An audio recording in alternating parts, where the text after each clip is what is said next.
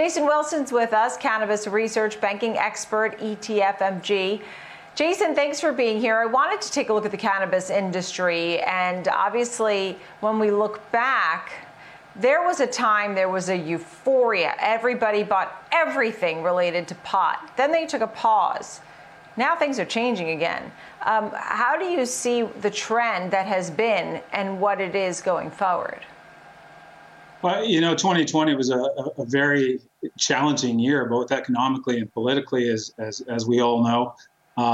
And cannabis, did incredibly well in 2020 on both fronts. I mean, if you look economically, we saw sales in 2019 of just shy of 15 billion globally increase to, we're expecting to see them come in right around 20 billion global sales. So well over a 30% year over year increase across the globe.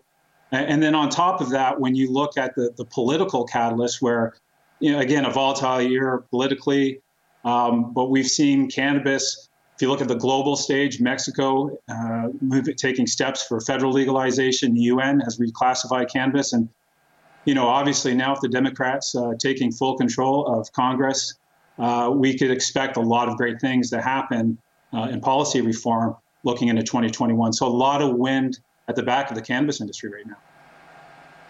Yeah, as you noted, more recreational use or more use in Mexico. The UN, the reclassification probably gives it a little tailwind. So when you look at 2021 and the MJ ETF, which is an index which mimics the group overall, what names within the index probably have a better chance than some of the others? Well, it's MJ itself constructed to grab the entire universe of cannabis-related businesses out there across all various industries and segments.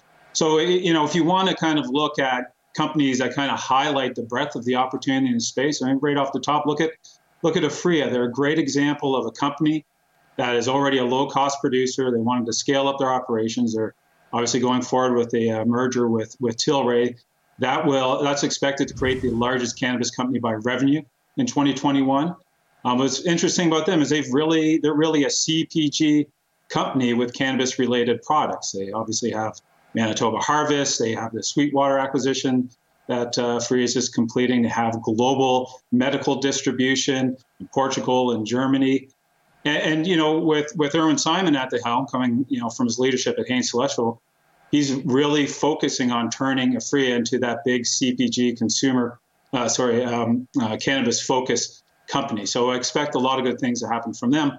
But let's not, forget about the other parts of the industry. If we look at the medical marijuana side and what GW Pharma is doing, it's not just about medical marijuana in flower form. Obviously, it's about derivative products. We saw that they had a banner year recently with respect to sales of Epidiolex, again exceeding 500 million globally.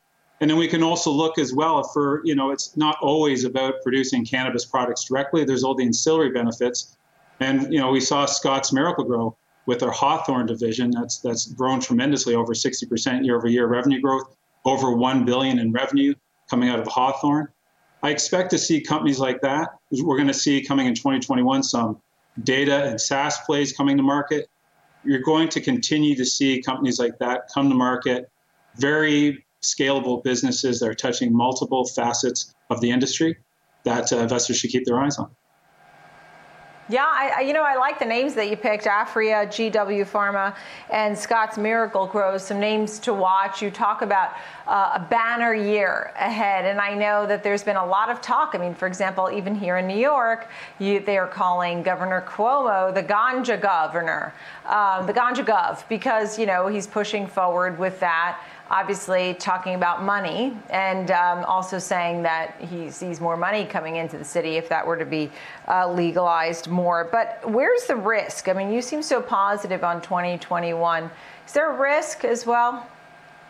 Yeah, the risk is really an overexuberance. And I think we've heard it that as soon as the Democrats took control of the Senate, I think there's a lot of thought that we're going to see decriminalization right away. And, most experts in the space are not expecting to see decriminalization happen, that smoothly, that easily. They're still very conservative senators, obviously at the Republican side, but also on the Democratic side. So, whatever legislation we have that's being presented right now, be it the MORE Act or the STATES Act or the Safe Banking Act, it's gonna take a while to figure out what the right legislation is, and then it's also going to take a while to get the right guidelines in place. So it's definitely not status quo going into 2021. But I don't think, I think we have a little bit of risk of investor mindset of overexuberance, thinking that we're going to see, full federally regulated market come into play in 2021. So the risk is really timing. It's not an if, it's more of a when. Right. So if you wanted to hold this for 10 years, it's sure to be a winner is your point, right? It's just a little near-term uncertainty. Jason, thank you so much. Jason Wilson, cannabis research, banking expert, ETF MG. Thank you, Jason.